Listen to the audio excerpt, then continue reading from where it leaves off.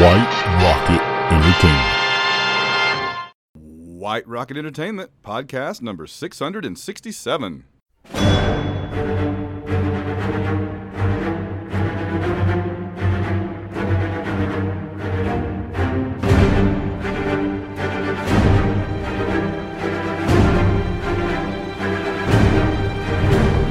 It's the Avengers Assemble podcast from the Jarvis heads of AvengersAssemble.net.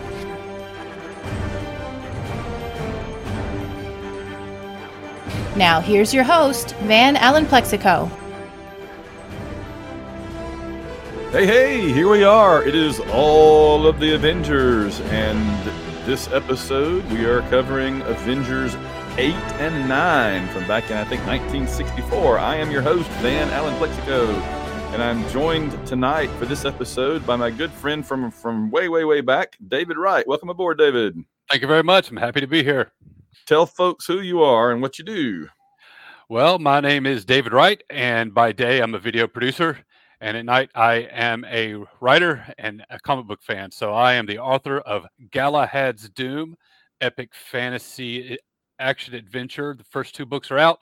You can find them at galahadsdoom.com and on Amazon. And the third one should be out sometime this year. And I have been a lifelong Avengers fan. My first issue off the rack was issue 211 in 1981 when I was about 10 years old. And I followed it for a little over 20 years. I got out at the end of the Disassembled storyline by Brian Michael Bendis, and then the JLA Avengers miniseries after that. So, and I have since gone back and pretty much filled out my entire collection. I have every issue, literally every issue, starting with number 19, I think, and the first 18. I have several of those, including copies of actual vintage copies of the two books we're going to discuss tonight. Wow. I can't show them off, though. I have them in deep storage. They're not with me, but I do own them. They are in Fort Knox, carefully stored away with our nation's treasures, I'm sure. We're still, these are going to be the last two from Masterworks number 1, because I talked about, there it is. There's just two different covers, but the same. This is one Larry Davis gave me at DragonCon a few years ago. I did issue 10 here solo last time, and now we're going to cover, this is backwards to me, this is so hard to do, 8 and 9, which is the famous first Kang issue and the first Wonder Man issue. So, it's not just the Fantastic Four back then that was rolling out big Marvel properties every issue. Avengers was rolling out some pretty long-lasting things almost every issue as well. Yeah, well, first of all, I want to say that I'm glad to be able to get on your show during these first 10 issues, because one of my most prized possessions is actually this copy of the Masterworks, because you will see that right here I have. Oh, holy cow. I met Stan Lee in 1993 at DragonCon. I caught him as he was cutting across the lobby of the Hyatt, and I was going to ask him for an autograph, and he interrupted me, asking me for how to find the Marvel booth. So I had to tell Stan Lee how to get to Marvel. And then he looked at me, and he probably used this line on everybody, but he looked me right in the eye and he said, "Thanks, you're my hero." And I was like, ah! And then he started to leave, and I had to catch up again. I said, wait. And I had this with me, and he signed it real quick. So that is so cool. That is a 1993 Stan Lee autograph. So I'm very, very pleased with that. That's much cooler. My Stan Lee story is that I was sitting across from him at my table at DragonCon a couple of years ago, his last appearance there, and it was when they got the comics, what is it called, Pop Artist Alley, whatever, that I'm always on, and he was in there across from us. They had it so cold that he had to just leave, and I couldn't blame him. But what was cool was that our good friend Jared Albrecht, the yard sale artist, he was in the booth next to me, of course, because we were always together there. He's the inker on a lot of the stuff that we do, among other things, in our Coast and the James Bond show. And Jared had done, this is so cool. I got to tell this story real quick. Jared gets yard sale stuff and then repurposes it as new art. And he had gotten this like incredibly elaborate gold frame. I mean, it was like the most fancy out of Downton Abbey or something, gold frame, and it had like a picture in it of like a barn or something. You know what I mean? It's like totally incongruous. Somebody was selling it for like $1 at a yard sale, this incredibly ornate frame with like a picture of barn. So he took the picture of the barn out and painted a portrait of Dr. Doom like this. Oh, just nice. Perfect, right? That's what Dr. Doom's picture was in. And one of the guys from Stan Lee's entourage came over and gave Jared $200 for it and gave it to Stan. Oh man, that's so cool. I was just sitting there watching this all transpire, like. So you know that got handed down. Like somebody has that now. It's like, oh yeah, that is awesome. Absolutely. That's cool. Incredible. Yeah. Yeah, Dragon Con's always depressing in that way for me because I sell my books and make a few $100, and Jared sells his art and makes a few $1,000. Stupid artists, man. Dang it. But to get back to the original point, you're talking about how the major lasting concepts being introduced in Avengers. That absolutely did happen. I feel like it happened at an accelerated pace once Roy Thomas really started hitting his stride, which comes a few years, 4 or 5 years after the books we're talking about tonight. But nevertheless, in these Stan Lee issues, we get a lot of characters and concepts that that do prove lasting. So I'm having earphone issues. There's one thing I wanted to say as we get into this, and this is something that's been building up in my mind as I have reviewed the previous 8 issues, I guess, plus the Fantastic Four. And that is, I think that Stan and Jack together did an amazing job of plotting and scripting these stories for what they were at the time, for sure. And Stan certainly gives a lot of attitude and colorfulness to the dialogue and everything. But one thing I continue to notice is one is a lesser problem and one is a more like endemic problem. The lesser problem is he occasionally like forgets what character he's writing and they start sounding the same. And it's really annoying, especially when it's Thor, for example, who has a very specific way of speaking, you know. And the more like endemic problem overall is that, at least in the event, it's probably not so much in the individual solo books, but in the Avengers, for the most part, the Avengers don't have a lot of individual personality that comes through. You wouldn't really know much about their characters if you only read the Avengers back then. Stan seems to lean a lot on, well, you know how Iron Man is normally in his book. You know how Thor is in his book. You know how, you know, now we're putting them together and they all just kind of speak and act the same. And it's a little disappointing so far because Thor doesn't act or sound like Thor. Iron Man is just kind of generic guy in armor standing there doing stuff. And occasionally he says, oh, but my transistors, oh, my repulsors, you know. And I'm just kind of disappointed that for all the crackling, wacky, witty dialogue, there's just not much characterization. Now, the villains, it feels like he pours all the effort into the characterization of the villains because Zemo is very clear who he is, you know, and the Enchantress and the Executioner and Kang here and Immortus and all. They all have kind of very distinct personalities. Loki did, but it just feels like the Avengers are like generic 5 people hanging around a house waiting to go fight somebody. Am I crazy? No, you're not crazy. I think you're right. The heroes' voices do tend to run together in these books. I tend to kind of chalk it up to the fact that he was probably working very quickly. You know, he was having to do so many books at once.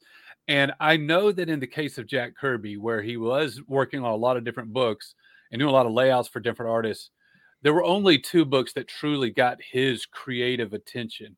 And those were Fantastic Four and Thor. And I feel like for Stan Lee, the only books prior, you know, at this stage in the 60s, like before Silver Surfer got his own series and stuff, is the only books that really got Stan Lee's attention were Fantastic Four and Spider-Man. And so, and everything else just that was coming out during this time kind of feels like a rush job. Yeah.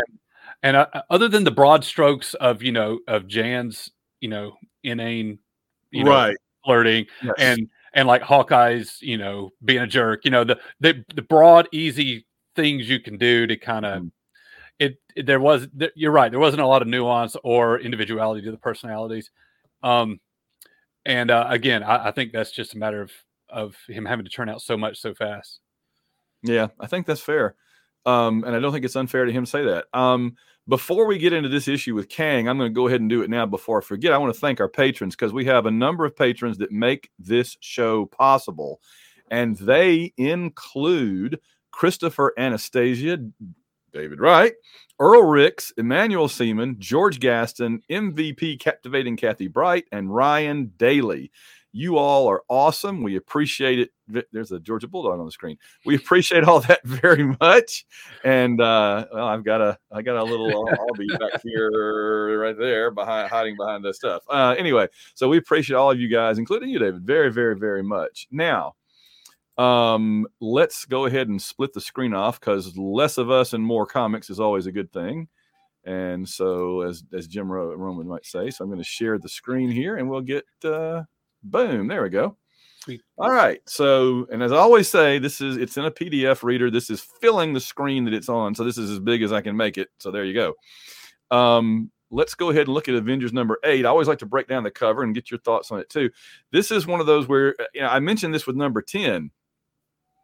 There's not a ton. There's not dialogue. It's a win to me when Stan lets a cover go through without a bunch of dialogue, and there's no dialogue. But just like with number 10, he makes up for it with other stuff. And he kind of goes a little crazy here because you've got 3 things about Kang, and including his name, and then the old arrow box. And then you've got, kind of like the Avengers trap, see the Teen Brigade, all that. So, what do you make of this cover, real quick?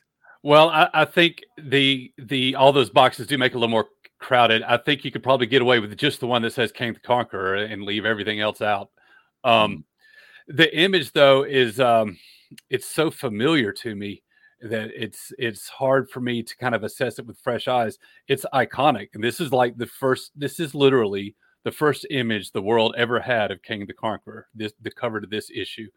You got all the Avengers in action, and it's like, who is this guy, and what are these powers, and what is he using? What kind of energy wall is that he's got fighting the team off? But of course, I started reading in the 80s, so this book exists as purely just an ancient artifact of days of yore. It's came out 7 years before I was born. So I'm coming at this book having already known who Kang is, having already read awesome Kang stories.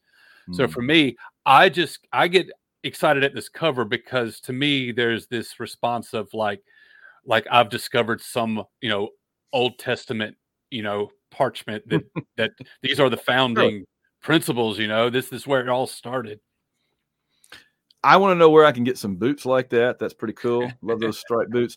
But also, I always like to bear in mind that when you're reading this stuff that's on these old classic Marvel comics, that where the comic itself is telling you how great it is, what a milestone it is, that's Stan writing something and then telling you this is destined to be one of the great works of literature in Western civilization, and he wrote it. And I mean, we kind of read it almost like God printed it and said this.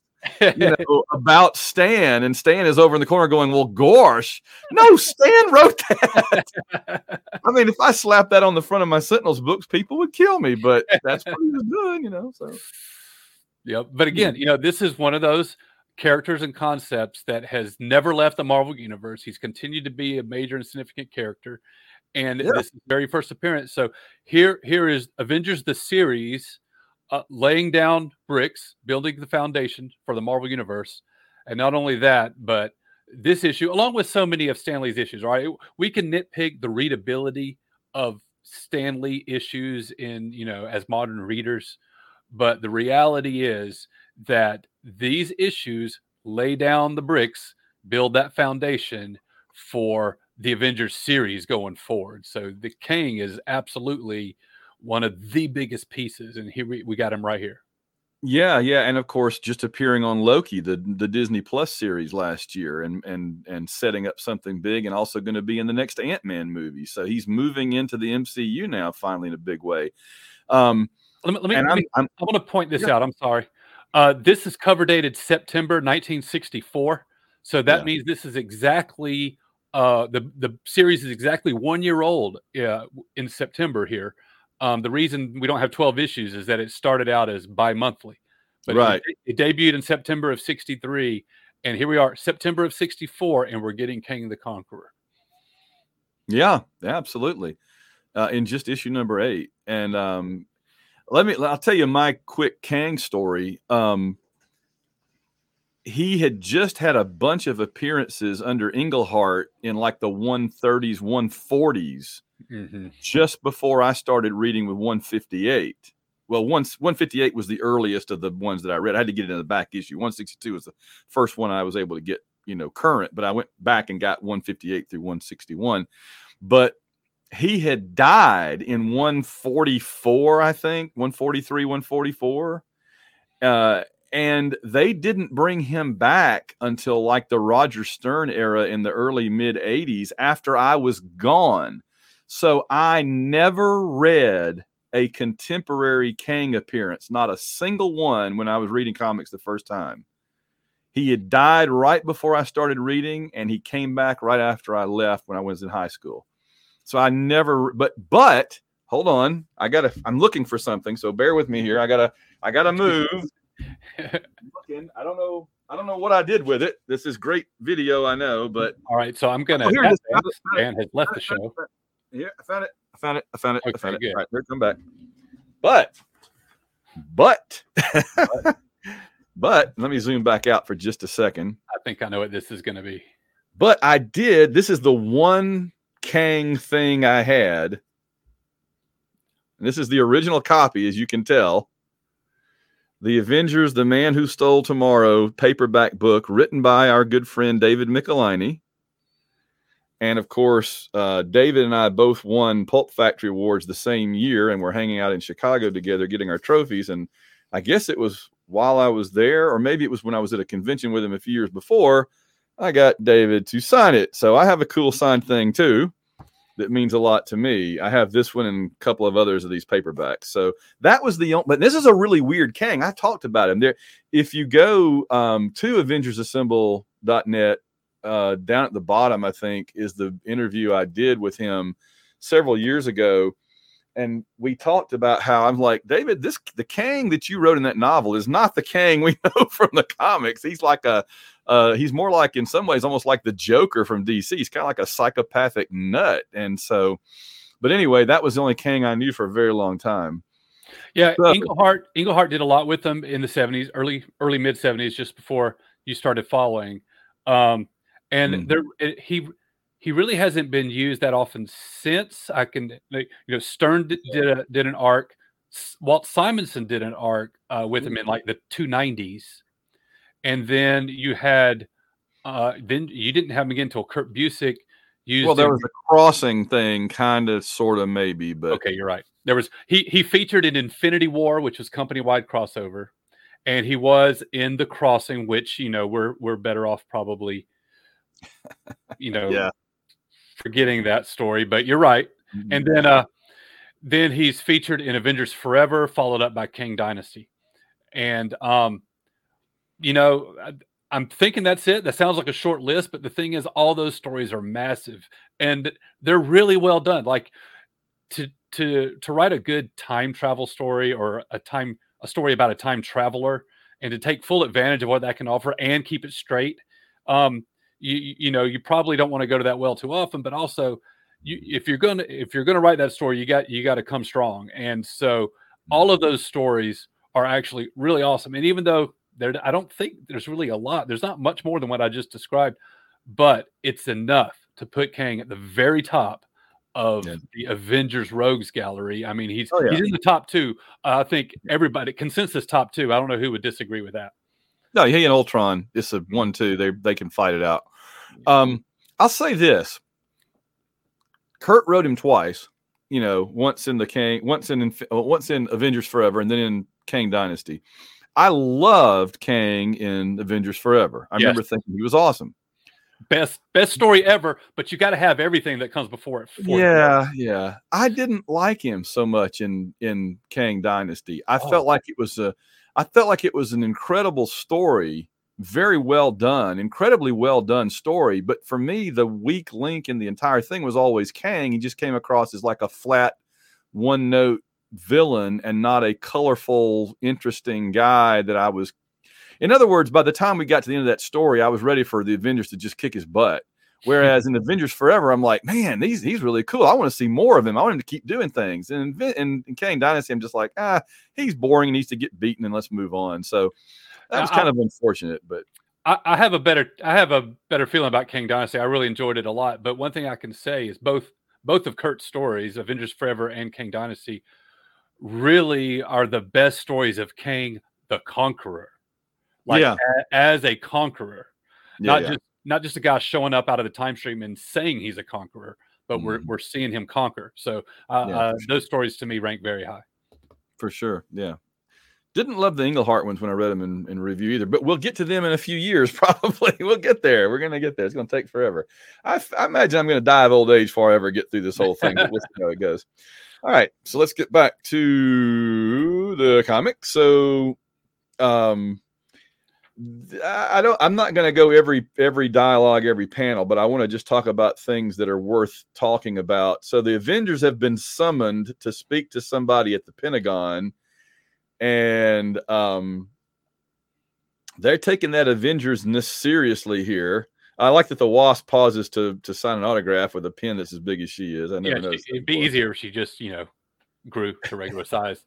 But I think the thing to note here is that how they're being treated like celebrities. They're very much public heroes, publicly adored, and it's a news event when they show up. I did like that, lettered by Sam Rosen, our answer to Artie Simek. That's pretty good. That's pretty good.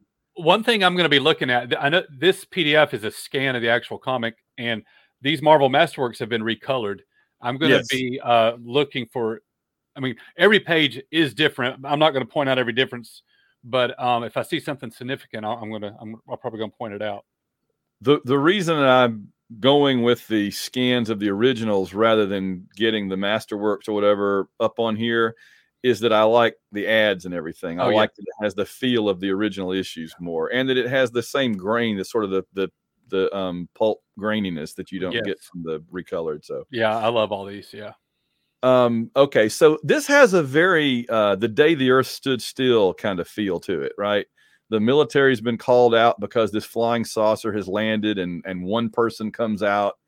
It feels very much like Stan had watched the day the Earth stood still, and basically has a time traveler instead of a space traveler to come and demand, to take over the world, and so the military, they're showing them on their advanced television technology here. And you just gotta love Kang here. I don't love the way Jack draws him. The head to whole helmet thing is, it's gonna get better. They're gonna refine Kang's appearance over the years, and he's gonna get better. But they had the classic colors figured out here, which is kind of odd, right? That you've got the green with the purple accents, and then the blue face. You gotta love that blue face. I mean, I don't know what it doesn't even say who colored it. We don't get a color. Wow, doesn't even say. And by the way, I don't know if it was Jack or Dick Ayers, but somebody just could not draw Iron Man's helmet back then. It's terrible. It's terrible. So it's right now. It's probably a good time to mention that this is the final issue of Jack Kirby as the Avengers artist. Yeah, Don Heck comes in with number 9. Yeah, number 9. That's right. If you go back one spread real quick, I want to talk about Avengers Mansion real quick. So I did a read through the entire series a few years ago, and one thing I looked out for from the beginning was Avengers Mansion. Like, when do we see the mansion? And we do get early looks. Like, we've already had a look, I think, before this issue, and here's another one. Mm-hmm. But just like this, you're not getting a nice, clear, comprehensive establishing shot. And we don't really know what it looks like. And I found out that you don't really get that look at what we know of and think of when we think of Avengers Mansion. It doesn't really it's never presented to us clearly until like issue 167. George Perez draws it. I was going to say George actually went in and drew it. He laid it out and had like plans and everything. So I was wondering if you were going to say that they did it before that, or if it would, because that's right in my wheelhouse, is in the 160s. Oh, exactly. But one thing, go ahead. I was just saying, I would have never guessed that was the first time. I know, it was insane to me that it took that long for us to finally really get to see what the mansion looks like. But one thing interesting about the coloring in the Masterworks, if you can see that, they recolored the mansion in the reprint here to reflect the color scheme that we're more familiar with. So look at that. So yes, they did. That's kind of a retcon on the coloring job to bring the mansion more into line with what we know. Yeah, because here it's just kind of white and gray. Yeah, that's because they didn't know. They hadn't figured it out. They hadn't spent any time trying to figure it out. That's super cool. The only thing else I would say on this spread is I think it's kind of a lazy job on the spaceship. You know, I don't know. It's not impressive to me. But, it's like a crustacean or something. Yeah. I do like them all sitting around the table here. We get these early shots that they're all kind of around the table. I mentioned in my review of number 10 that they really in these issues take it seriously, that they're having these meetings, right? They take that stuff super seriously, and that's really going to be reflected again in the next issue we get to when we do number 9. But I do like seeing them all sitting around the table. If you see there, it's like, whose turn is it to be chairman? And Walsh says, personally, I think it's silly to not have a permanent leader. And then Thank you, Jen.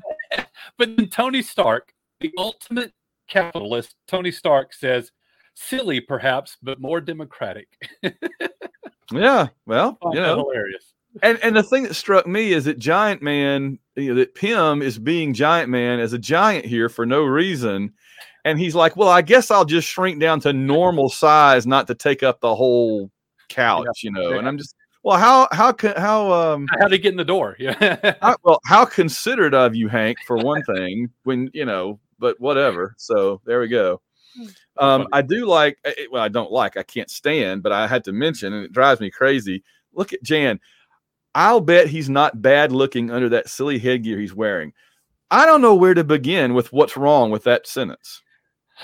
I don't, look, I have reasons. I can explain my reasons why we should respect Stan's work on Avengers, but those reasons do not include Janet's dialogue. I mean, number one, why would you even say that? And number two, why would you even think that? And why? I don't even know where to begin. So it's not. And your comment on the Kang's helmet there in the lower right of that first page. I think what the idea was here was he was more of like an astronaut. This was supposed to be more like an astronaut's helmet. That's why he went so big with it. Yeah. I agree. It's not his best look. They would get it figured out in the years to come. But that first color panel of him lounging on his invisible chair. I love the attitude there, the body language and the arrogance. Great. No doubt. I'm continuously tracking how seriously they all take the Avengers, right? I mean, it's like they've gotten together to form this superhero club, and yet in their minds, it's like the Green Berets or the Delta Force or something, because state your business here by order of the Avengers. I'm like, what who are the Avengers to give me orders? It's a club for superheroes. All right. I mean, I'm glad you guys are here and you saved the world and stuff, but where do you have the authority to issue orders for people to state their business? Yeah, there's a lot implied that like they've been set up with official government clearance or military access or authority, but we never actually see that. It's just you have to kind of infer it from their attitude on the page. And right. These early issues, they never actually like show that established. It was almost like they immediately were given this authority and celebrity that wasn't really earned in terms of what we actually saw on the page. Exactly. You summed it up very, very well, I think. All right. So, okay, I got some cool ads here. I do want to become a master of Yubawaza. That would be awesome, I think. And here's what kills me, by the way, about this: boys, men, I'll help you master it. And then we have a testimonial. I weigh only 98 pounds, yet I can paralyze a 200-pound attacker with just a finger because I know Yubiwaza. I'm like, oh, so it's for women too. It says boys and men, and yet their testimony is from a woman. Then you find out it's the pretty Japanese wife of this guy. Oh my goodness! It's nepotism, and there's nepotism in Yubiwazi, David. We've exposed it. Hey, it's only $198, so that seems like a pretty good deal these days, right? I mean, today it would be $198. It wouldn't be $1.98.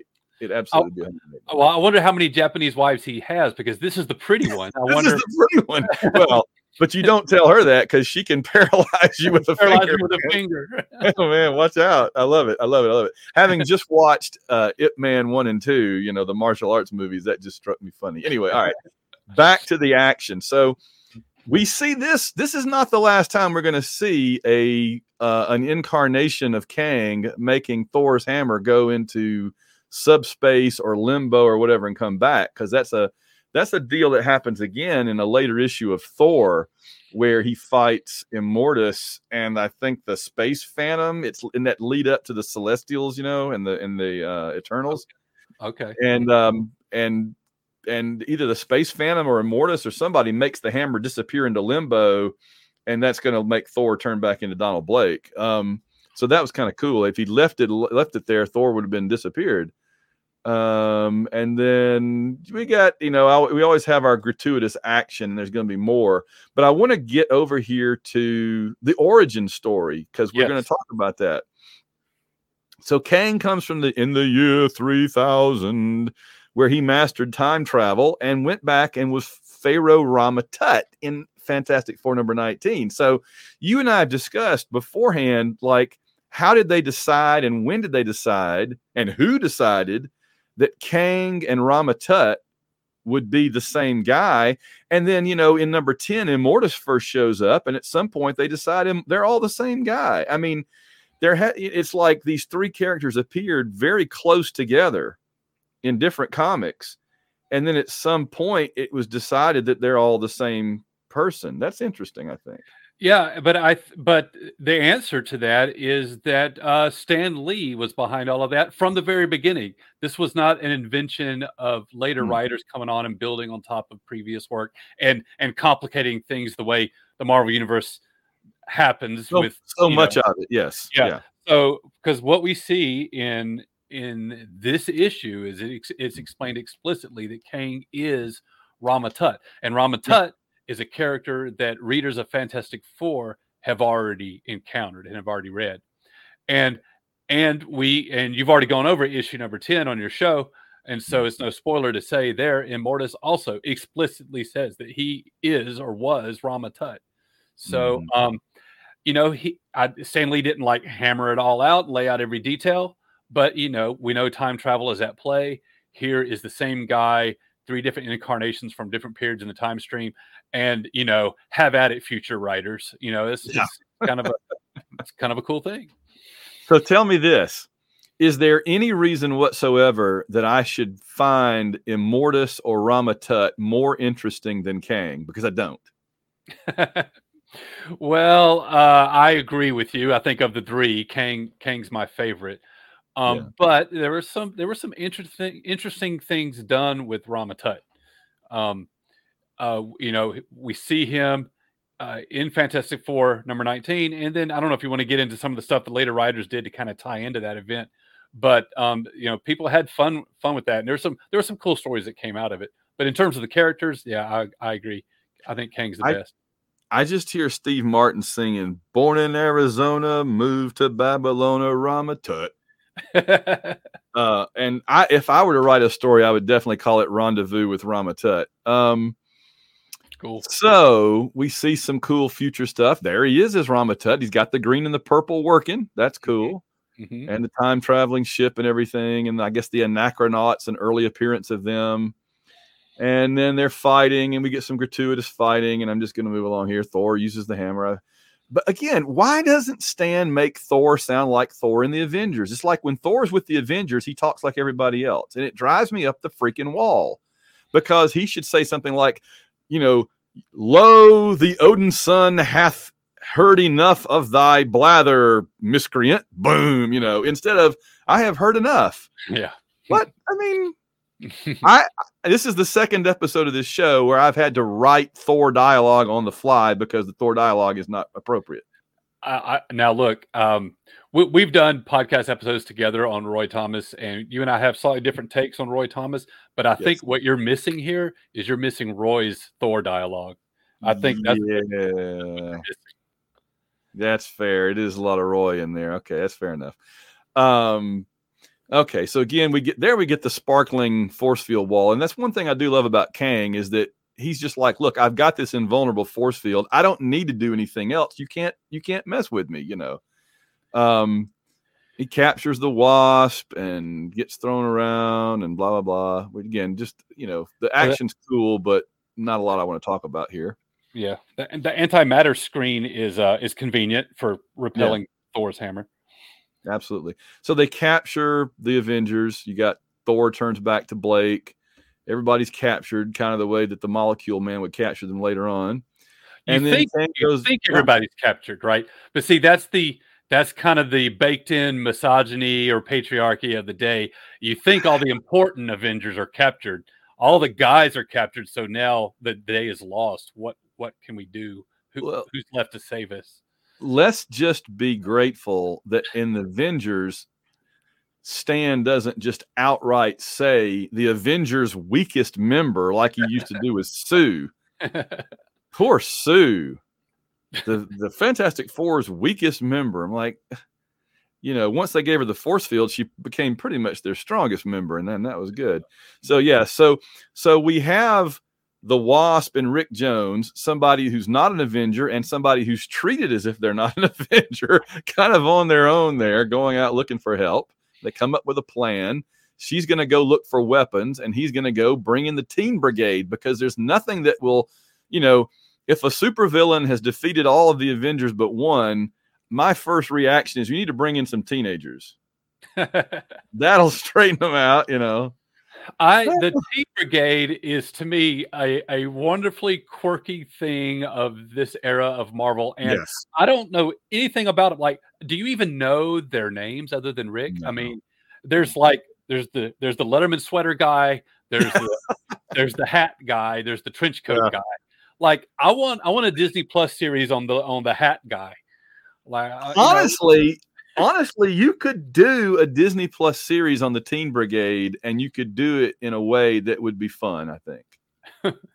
But is it going to be the era of transistors and ham radios? Oh, but that's what it's got to be, a period piece, man. It's got to be, because otherwise it's got to be like the Archies, Yeah, I think maybe this is the episode you did with Rob, but I know you've said on one of your previous episodes that this is another example of one of Jack Kirby's like boy gangs. He was in a boy gang when he was a youth, and he just kind of tries to recreate that. He multiple times throughout his career, Marvel and DC, and the Teen Brigade is another example of that. But they still remain largely anonymous. It's like, I don't know who these guys are, but. But they're used to good effect here and there in these early issues.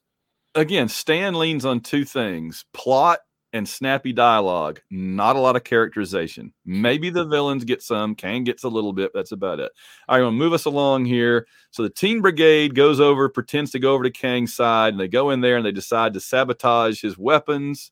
I'm sorry. I'm sorry. I know you want to go fast. I want to go fast too, but you back up one page. So I've mentioned when on the podcast with you a couple years ago, we were talking about the Kree Skrull War, and I mentioned that in addition to the destiny power that Rick Jones manifests at the very end of that story, right? I suggested that he also has a sidekick power, where he has the ability to become anybody's sidekick, and that's one of his superpowers. He does it with Hulk. He does it with Steve Rogers, and he does it with Marvel. Mm-hmm. We see that sidekick power work on Ronan, the Accuser, in the Kree Skrull War, and I'm telling you, it's happening right here on this page with Kang. He just says, the Earth doesn't stand a chance against you. We want to be on your side, and that's all it takes for Kang to say, you know what? you're right. I'm going to let you get on my ship unsupervised. You just see yourself around like you're with me now. I mean, the only reason this works is because it's Rick Jones. He's the one with the sidekick power. Well, and it's playing on Kang's vanity that, of course, these people would want to be on his side. You know, he can't imagine people wouldn't line up to take his side. Finally, here's somebody with some brains. Of course, they know. Exactly. Yeah. Oh, here are the Earthlings from this century that have brains. So yes, I'm on board. Yeah, exactly. He thinks that the Avengers are the fools, right? But yeah, and I was going to say you could even make an argument he was almost Genus's sidekick, but he would probably argue they were more equals in that book. I think it was kind of like a side by side. Yeah. All right, stop me when you see something you want to comment on, because there's not a whole lot I want to comment on through here. Okay. It's just Kang doing Kang stuff, and the Teen Brigade are running around sabotaging him, kind of like Johnny Storm on Galactus's ship. And then Thor comes back and busts out and gets the Avengers out. And my gosh, Iron Man, come on, what the crap? Kirby did not do a good Iron Man. He did not do a good Spider-Man. No. Okay, so Jan and some ants fly back with a gun, and it's some kind of an acid gun, I believe. And there might be an easier way to transport a gun, but it might be. Clearly, Jan had an open carry license. Then so Hank gets the gun, and Thor is hammering away at the force field, as he likes to do. This happens a lot with Engelhart too, where Thor is just like, a force field that mighty Mjolnir cannot penetrate. Oh, we'll see about that. Blam, blam, blam. And that's all he ever does is banging on it. And then Hank shoots him with acid, and he starts to fall apart. That's pretty cool, actually, that Kang starts to fall apart. I like that. So he launches a neutrino missile. Yeah, I like the panel of Giant Man shooting from prone position with. That's some good technique there. Jack got that pose just right. Well, Jack knew his infantry, man. Come on, he was a ground pounder. Absolutely. So Iron Man stops a missile, kind of like in Avengers, the first Avengers movie, and Hank starts melting his shit next. That's the idea, son. I like when Hank starts calling people son. When you're an arch villain and Pym is calling you son, you should retreat, strategic retreat, and regroup and rethink your whole career, Kang. Yeah. And then this is cool. Thor uses the hammer to draw in the radiation. That's kind of what he does in Avengers 171 when they defeat Ultron, and Ultron's going to blow up, and Thor draws in all that energy from Ultron and shoots it up into space where it explodes up in the sky. Okay, cool. So I thought, this is not the last time we see Thor, using the hammer as like a siphon. That's not the last time. That's pretty cool. But what's hilarious to me is the quick reversal Kang has. If you look lower left corner on the first page, he says, "In the world of the future, we are immune to radiation." Yes. On the second panel of the next page, he's like, "Oh no, you made it too strong. I got to get out of here." He's running away. I didn't know it was that much radiation. That's a whole other story. Whoa, no, I have limits to my invulnerability, Thor. So yeah, that's really good. So Kang takes off. I thought he turned invisible. He escapes into time. I don't know how Hank knew that, but we'll just assume he knows he's escaping into time. And of course, Cap looks up and says, "Yes, perhaps, but the Avengers will be waiting." And we get a nice little shot of them there, and there's the Teen Brigade and all that. So that's cool. So that's the first appearance of Kang, and I think it does pretty much what a 1964 first appearance of Kang needs to do. It establishes that he's a kind of a time traveling megalomaniacal villain, and that I think the most important thing in some ways that we learn about Kang here is that he was bored by a sort of a Star Trek future where everything is the glorious workers' paradise, and he wants to come back. I mean, he's kind of like the Robert E. Howard of the 30th century. He wants to come back to a time when men were men and women were women, and you fought for what you had and all that. I mean, I was going to say he probably shouldn't have stopped in the 20th century. He should have gone back a couple more. But of course, later on, we see Kang in the 19th century in the Old West, which I think is probably where he should have gone from the first place, So where he encounters a two-gun kid, among others. Yeah. So obviously, it's important that he escapes at the end. This was this was a concept for a character that was fertile ground, and I think Stan knew it. So it better Kang stories would come, but we needed the first one, and this is, no matter what you may think of the hokiness or the corniness of some of the dialogue and all that kind of stuff, this is historically significant. This is it is. This is a treasure. I think that maybe he knew from the beginning this could be the Avengers Doctor Doom. And he even begins to explicitly say they're related. Yeah, that's true. Is it in this issue? Well, I can't remember. You might have missed it, but I know if it's not in this one, it's in the number 10, one of the two, with Immortus or something. But I know that at some point he says my descendant Doctor, my ancestor Doctor Doom. Yeah, and we get that from almost the beginning. So. I don't think there's anything of note in the letter column here. I did see a Steve Gerber letter somewhere, but I don't think it's in this issue. Oh, okay. So let us go to Avengers number 9. Now, this is another really important issue. We had the introduction of Kang, and it's really remarkable to realize how early on Simon Williams, Wonder Man, makes his first appearance, Avengers number 9. I mean, we know it because they referenced it all the time back when, you and I were reading it originally as kids, but that's like in the first 12 issues, you get Wonder Man and you get Wonder Man in that Christmassy costume that he wears again later in the 70s. Yeah. So whenever we discuss like the history of Avengers roster or membership, or you see it listed, it kind of goes from the founders to the Kooky Quartet. It's like everybody forgets that, nope, in issue number 9, Wonder Man officially joins the team. He was the first member outside of, if you count Captain America as a founder, he's the first non-founding member to join the team. It's right here. That's a good point. I also want to point out, by the way, something we've been following along here on this show, which is we've now gone several issues without the Hulk and without Submariner.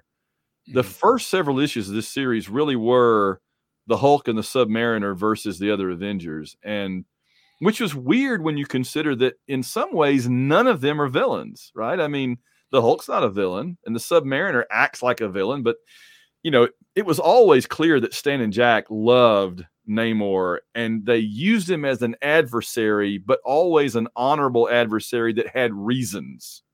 Yeah, I guess you could say anti-hero, but you're right. They had a little bit of attitude problem, but they could also be the protagonists of their story. And, I think that's something that differentiated Marvel from the competition. It's still kind of broad strokes, but you can say they're like shades of gray. They're not necessarily awesome, upstanding citizens, but they're still the hero of their book, and not necessarily squeaky clean like the DC heroes were.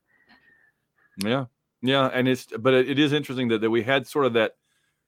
We had the Hulk Namor storyline for a while. Now we've been having the Masters of Evil storyline, starting with, I guess, issue 6 and 7. Yeah, there. So, all right. So let's dig into this one a little bit. The original Baron Zemo still hanging around. The guy whose superpower is that his mask got glued to his face. I don't know what to do with that. And Zemo premiered in Avengers number 6, right? He's not a Tales of Suspense guy. He's not a Golden Age guy. No. He was a new creation. Oh, I always assumed he was from back in the day and they brought him back along with Captain America, but no, that was the first time he appeared anywhere. Okay. So all the story we get later about Bucky's death on the drone plane and it's Zemo they're escaping from, that's all 1963. Yeah, that's all 1963. Yeah. Okay. All right. Well, Zemo, I love Zemo here. I've never quite understood why a couple of Asgardians chose to hang out with Zemo and let him be the leader. But I know. This is your classic early Masters of Evil. Yeah, it is. It really is. And I love that Cap's just nuts here. Zemo is not attacking him. He's just like in his bedroom throwing his shield at the wall because he's so obsessed with Baron Zemo. They have to hold him down. By the way, this is another Don Heck and Dick Ayers, and there's no colorist again credited. This is the first Don Heck issue, and Don Heck would remain the primary artist on the series all the way up through the late 30s or early 40s in terms of issue numbers. Yeah. He would be on the book for a while, and I think he would come back in the future. But here we have Don Heck, his first issue on the series. So we were reminded that Zemo and Amora and what's his name, the Executioner, Scourge, yeah, they were hurled into a different universe, and the Enchantress finally decides, oh, you don't want to be here anymore? Well, sure, I can bring us back. And like, well, thanks, Amora, for doing that. And so they come back to South America to the jungle headquarters. And they're unhappy, and I'm going to zip along here. You stop me if you see anything. Oh, that's really cool how you did that.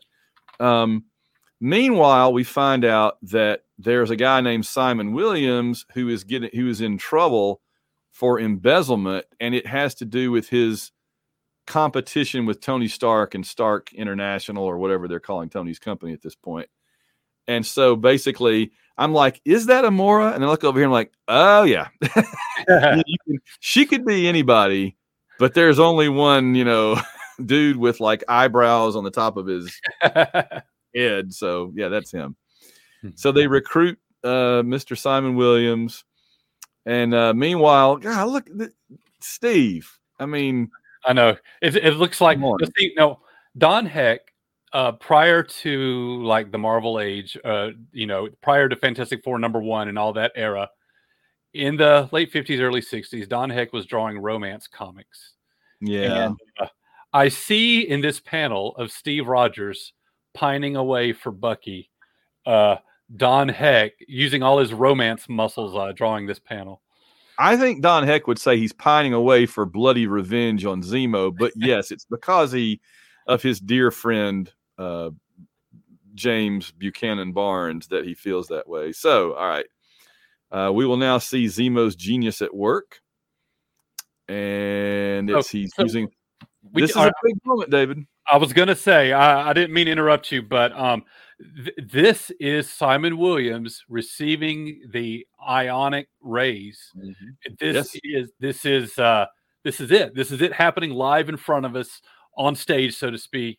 And it's constantly referred to throughout the future history of the character. So many references throughout. Yeah, massive moment. Historically significant moment for a character that would prove to last and be with us all these decades, and have ramifications going forward, because he dies, he comes back. He doesn't like thinking about how he died once. And then he finds out he's not even really alive the second time. He's just a being of ionic energy. And then he becomes kind of a being of ionic energy there for a while. And then there's the whole business with the vision and the brain patterns and Wanda. And it's just a whole can of worms getting opened up by Zemo doing this. Yep. Zemo has no idea what he's doing when he does this. His future resurrections and his future adjustments or changes in his powers, it's all based on this origin of getting the ionic rays. So this is a pivotal Marvel moment right here. Here is something I don't know the answer to, and it just occurred to me. I don't know if you're going to know the answer to it. We haven't ever met the Grim Reaper yet, have we? I don't think so.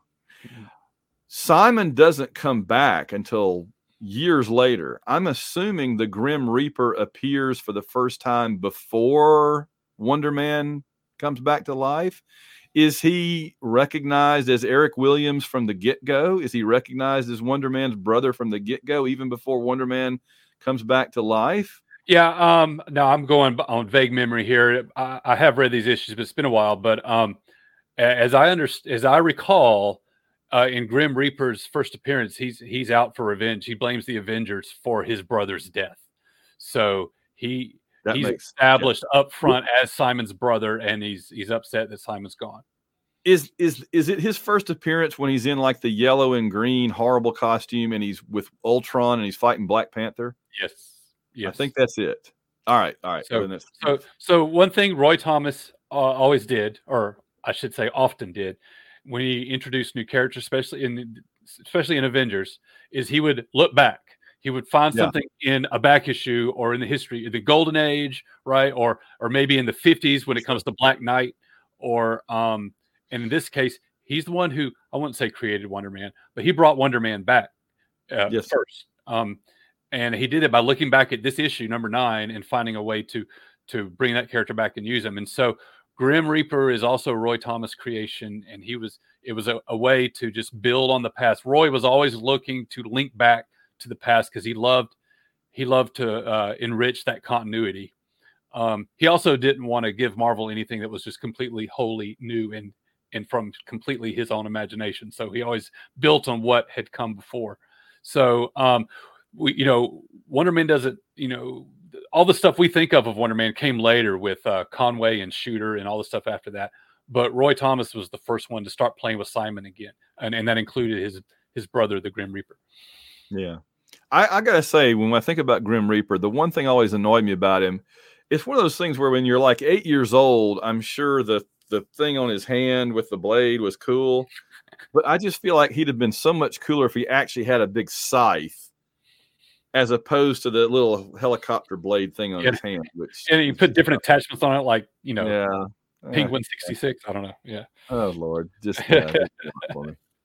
All right. So hold on. There he goes. All right. So he comes out. He's basically gotten the super soldier formula, but even more so. Mm-hmm. They test him. He's tearing things up. And they have a costume ready for him because there's already a plan to try to insert him into the Avengers. Yeah. So that's why they already have a costume ready to go. And we get a few power demonstrations. So we have an idea of who he is. People laugh about the colors of it and everything and the W and all. But what I always liked about this costume is that it doesn't have sleeves and it's got the big wrist gauntlet, the big wrist vambraces or whatever. Mm-hmm. That to me, it's like, look at my guns. I'm a big arm punching guy. And he doesn't have a mask. He's got like a helmet. It's almost like a construction worker. And the belt, everything about his costume, forget the colors or whatever. I love this costume because everything about this costume, except for the Christmas colors, emphasizes what his powers are, that he's a blue collar, hardcore, strong punching guy. And those, the tank top aspect of it, the wristbands, the helmet, the goggles, that belt, everything to me about it just works as the costume of a guy whose thing is punching the crap out of you. I just think it works. I really do. I don't get all the criticism of it. And I thought that the one that they redid later, it's got some yellow in it. I thought that was good too. Because it emphasized his arms, and that's what he is. He's an arm guy. He's a punchy guy. His fist hit as hard as Thor's hammer, famously. So that's but anyway. So, all right, we're going to they have the plan in motion where the Avengers are going to confront the Masters of Evil. And then, oh, look, they're being helped. Oh, more boys to men. But they're being helped out. Dang, it's wanting to go far. By Wonder Man jumping in from out of nowhere. And, of course, Wonder Man is going to beat them up and cause them to have to escape. Right? Right. And then that's his in. That's his ticket to join the team, and they're watching, I guess. It is almost too easy. What a victory for Zemo. and so you get this whole duplicity thing here. I'm going to move us along. I do like this, though. I got to mention this because I have a problem with this, and it's probably just being picky with some clumsy writing, but Simon's cover story is not bad, right? He says, I escaped from Zemo. And Captain America's like, whoa, hold on there, buddy. You couldn't have escaped from Zemo. Therefore, you must be lying, and this whole thing is a trick. I'm like, dang, Steve, you going to just jump to some conclusions on us here? Good gosh. How do you make that leap?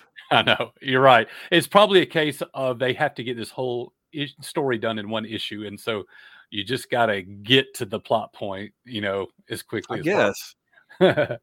Dang. So then the Enchantress is like, you must save him. He is dying. You must. So Cap's like, oh, that's why you sought us. You're dying from a rare disease and we could find a cure. Oh, well, in that case, it's all good. That's much more plausible than you just escaped from the bad guy. And it's a thought that just popped in his head randomly out of nowhere. But now he's totally convinced. Yeah. And so they're working. It seems like every issue or two, Stan comes up with a little plot contrivance that I'm just going, yes. One thing that's, I guess, interesting here. So what we know, having read all the Wonder Man stories that have come after this, is that a recurring theme with Simon is death, fear of death. You know, what does it mean to be alive? Oh yeah, dying. And here in this very first appearance, it's about his impending death. I mean, the thought coming into Cap's brain here is he's dying. You got to save him. And the whole reason he's going along with Zemo's plot here is because he needs the antidote to stay alive. So this whole death, life, whatever is present in Simon's stories from the very first appearance. And it's absolutely right. And I'm going to give a little bit of credit to Don Heck and Dick Ayers. This is an awesome Tony Stark. This is better than Tony's looked anywhere so far. And this is not a great Iron Man, but it's by far the best Iron Man we've seen in the Avengers so far. And Heck was the original artist on Iron Man, right? And when he was introduced in Tales of Suspense? I want to say so. It seems like it. He was there a long time back in the day. So, but before you turn the page, though, I want you to take note of the Hank and Colin's in there too, and that confuses me always. I get the two of them, mixed up. Okay. Well, take note here of the Hank and Jan panel on the left. Okay. They're getting she's ready to go out on a date, and he's just like, "Good night, Jan." Talk to the hand. I'm busy. Oh golly, I missed that the first time. Wow. Yeah, he doesn't look at her. He's just like, "Good night, Jan," and then his thoughts immediately have nothing to do with her. I wonder if his illness can be cured by biochemistry. But I want you to see that there they are together in his lab, and she's just dressed up to go out in the town. Take note of that, because we're going to see Jan again on the very next page in a very different situation. All right, let's remember that. But I just want to note here, this is the same dynamic that Stan was doing and Jack were doing with Reed and Sue in the Fantastic Four. The difference is they never had Reed go bananas and punch Sue in the face and become a supervillain or whatever. So it's like Hank let whoever do stuff that they couldn't do to the Fantastic Four. And I can understand that, but that doesn't mean I have to like it. Okay. Yeah, they went darker path. No, they sure did. I'm going to take note of that. Now, where are we going? All right. We are now in South America. We jumped to South America. And she's a captive in her costume. She's already a prisoner in South America. So there's an untold tale there. There is. Well, it is a few days later. A few days later in South America. Those were days that must not have gone well for Janet. She is now. There really is. You're right. There's an untold tale of the Avengers waiting to be told of how Jan got captured by the Masters of Evil. And clearly she was fighting them because she's not in her dress. She's in a costume, right? So she was able there was a battle we didn't see. Yep, she put up a fight. And more credit. Well, Iron Man's back to looking like garbage again. But this is a good Thor. Yep. This is a really good Thor. I mean, that's honestly, I'm going to say this. Look, my Avengers credentials are as established as anybody. I'm going to say this. That's a better Thor right there than any Thor that Jack gave us in the first 8 issues. Again, I'm not going to disagree with you. That's a hot take. That's a hot take. That's coming in hot, man. But I am not going to argue with that. But we do know that Jack is the Thor artist. He's, but of course, he like I said before, he put all his energy in the Thor comic. Like he loved Fantastic Four, and he loved Thor, and everything else was just a rush job. I mean, saying that Jack is the Thor artist carries a lot of extra weight when you consider John Buscema and Walt Simonson. Yeah. I mean, that's. Well, okay. Let me put it this way, because I disagree with you either. No, but I probably would put both those guys above Kirby. But I'll say this: those three, if you're doing a Mount Rushmore of Thor artists, that's the first three right there. Yeah. Personally, I would put Perez on there too, just for what he did in the Avengers. But I'm sure that there's probably somebody else that I'm forgetting that just did Thor. So it would not, all power to him. It would not be JR Jr. No, but you could go Ron Friends. You could go Oliver Coipel. You could. Do you know what I got to say those for JR Jr.? God bless him. Sweetest human being I've ever spoken to. I interviewed JR Jr. a year ago for Dragon Con video, for Dragon Con TV. And bless his heart, I can't say anything bad about him. He's the nicest guy I ever talked to. And he said when he was drawing Thor, he pasted Kirby art all over his wall. And I'm just like, I can't gainsay you that. You know what I mean? That's respect. Respect. He respected his predecessor for sure. All right, so we get fight. Oh, giant magnet. Oh, yeah. The single funniest thing that has been said on this series so far, I think, was Luke talking about big magnet. Oh my God, I about fell on the floor when he said that. And there it is again, man. Big magnet in action. Influence being seen in these stories. Yeah. You gotta love it. Yeah. Iron Man always had trouble with big magnets and rust. So, rust, yes. Oh Lord. And the Melter thought he could get in on some of that action as well, but it never worked out too well for him. All right, so more. That's a good wonder. There's a fist to the face. Wow, that's some serious action right there. I mean, seriously. And then so Wonder Man and Giant Man getting beat up, and here comes Iron Man and getting swung around. It's not looking good. Wonder Man. This looks like what Wonder Man's trying to do to the Vision a few issues later, a few years later, right? In that famous 158, and then Kurt brought it back again, which was awesome, which was so great. This is not far away from what Hulk does to Loki in the first movie. That is true. Wow, yeah, that is true. And then again, some more. God, Iron Man. Why can't y'all draw Iron Man? My gosh, I can't draw, David, and I could draw Iron Man better than this. I'm just saying. So getting more fighting. Here's the secret to drawing Iron Man, and I heard this straight from Bob Layton's mouth. Oh, well, that's the man, yeah. You don't draw him like a regular person. You draft him like a sports car. You've got to you don't draw the clothes and the gloves like it's made out of fabric. You've got to use your drafting tools and understand that you're drafting a piece of precision machinery. Yeah, I like it. Well, and he'd be on the Mount Rushmore for sure of Iron Man artists. There's no doubt about that. Number one. All right, so the top three for Iron Man: Bob Layton, George Perez, sure, and I'm going to go Keith Pollard. Okay, I don't know who the fourth one is, but those are my three. Eric Granoff, gets in there. Just because he influenced the movie and everything else, the movies and all. I mean, he's had more impact probably than anybody, honestly. And, honestly, the guys that were drawing Iron Man back in the Bill Mantlo era and even before that, Tuska and Colin, they laid down what old Shellhead should look like back, late 60s, early 70s. And I give them full respect. So, let's see. So, this is a really good cover, by the way. I like this Tales of Suspense cover right there. Isn't it amazing to see these old house ads for just how many classic comics were just coming out like hand over fist every single week? The same weeks. Yeah. It's just amazing. Crazy.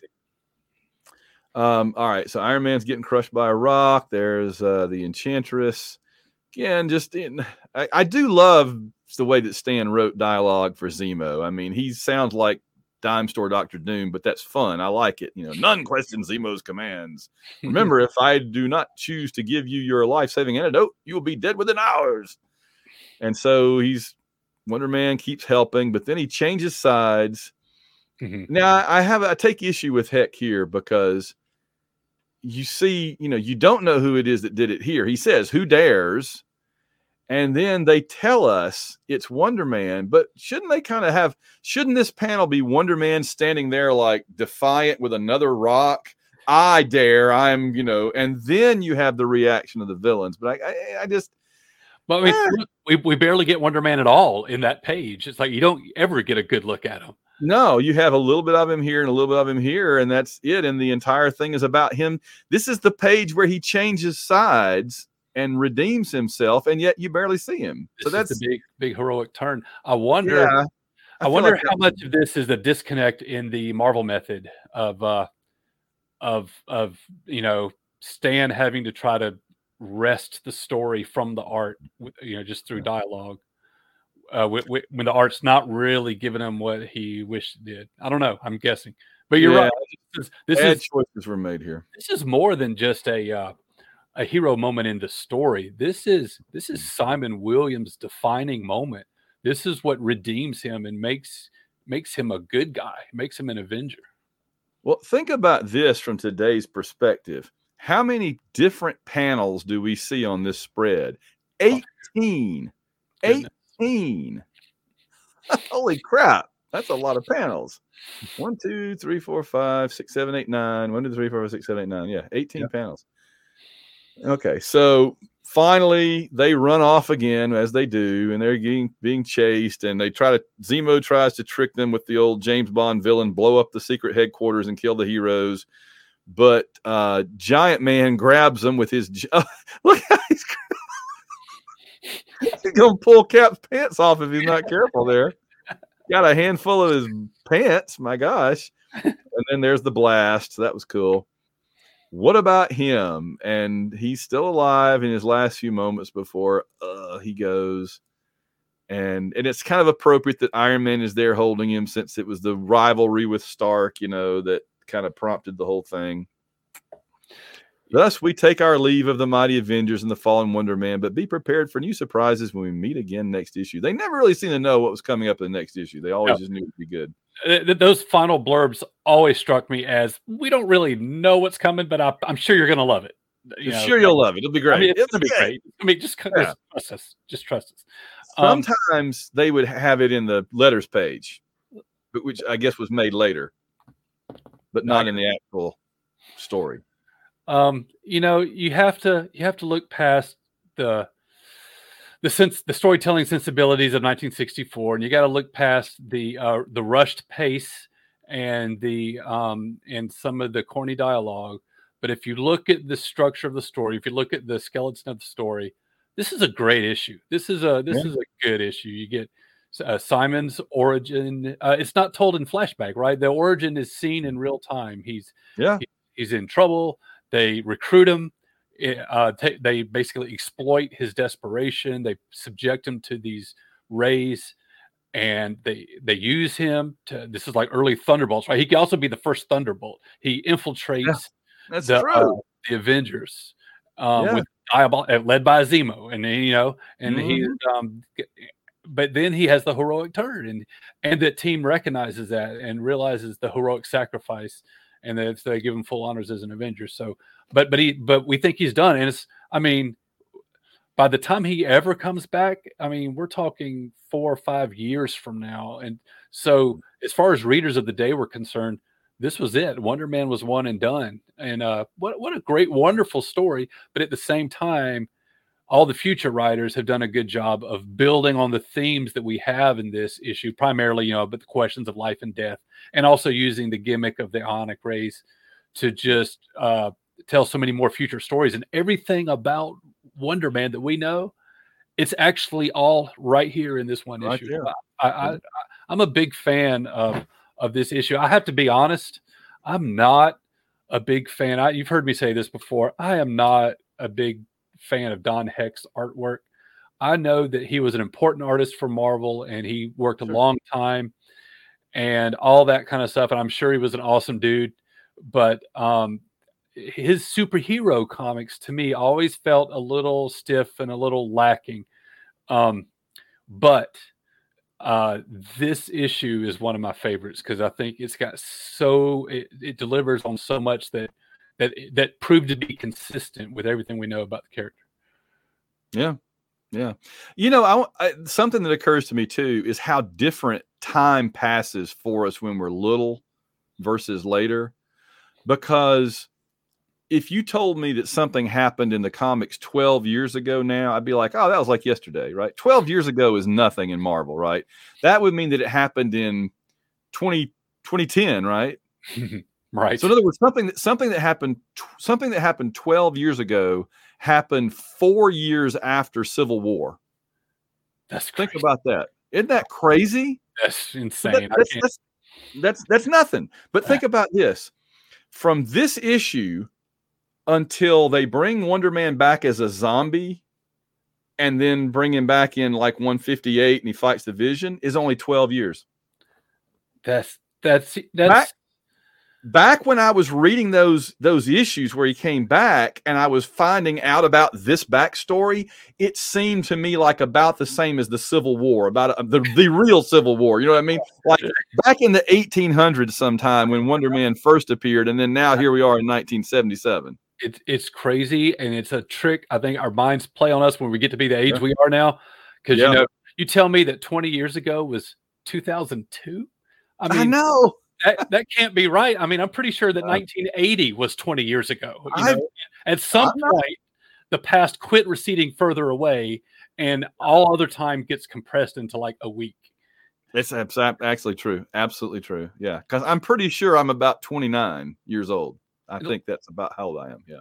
Look, I said at the top of the show, I started reading Avengers in 1981, and I did go back and fill up those first 210 issues I missed. And I bought the series going forward up through 2003, 2004.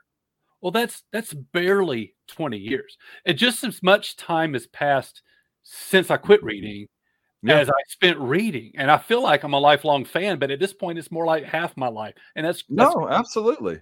Like, I don't know what happened to time. I think we can blame Kang or Rama Tut. It's true. I mean, my first stint reading Marvel seemed at the time to be my entire life. And it kind of was. And it was from about 77 to 83.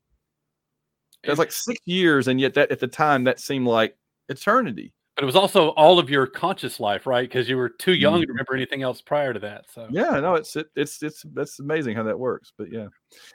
All right. Oh, I think there we have. Is this not? Oh, dang it! It must have been that Fantastic. It was in that Fantastic Four. So when we get together at some point, if we are able to, and talk about Fantastic Four number 19, there's a Steve Gerber letter in it, which I thought was kind of interesting. Yeah. Yeah, that's the Rama Tut issue. Yeah, we should cover that. Yeah. So there we go. And then there's, of course, the old Abe Vigoda. That's where Fish is doing art there. But anyway, that brings us to the end. I'm going to go all the way back to the famous Wonder Man. So we talked about Kang. We talked about Wonder Man. We got the Masters of Evil who are always lurking around. And then as I've already covered number 10 where we get Immortus. And then it's going to be interesting to see what comes out of that. So any final thoughts, David? Hey, first Kang, first Wonder Man. These two issues are gigantic. These are critical. Look, these aren't our favorite stories, right? Because the writing got more nuanced and it got more. I mean, it got more modern in just about every way. Quickly, actually, remarkably quickly. Yeah.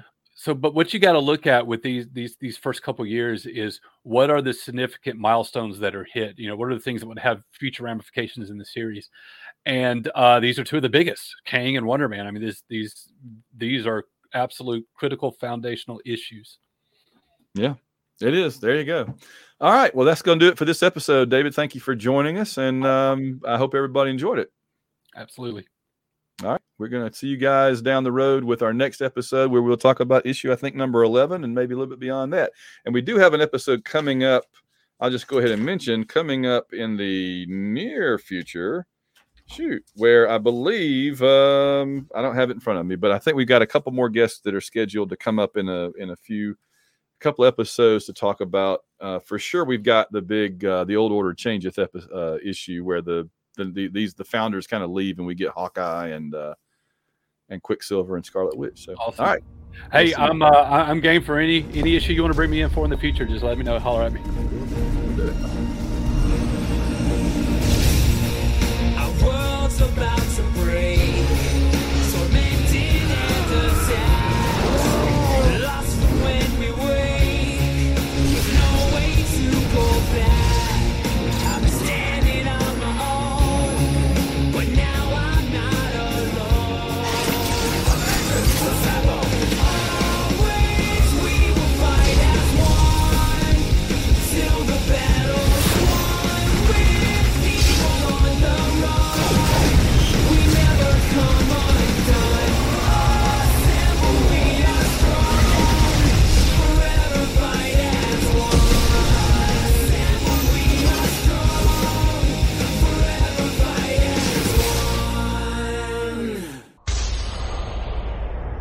This has been a White Rocket Entertainment production.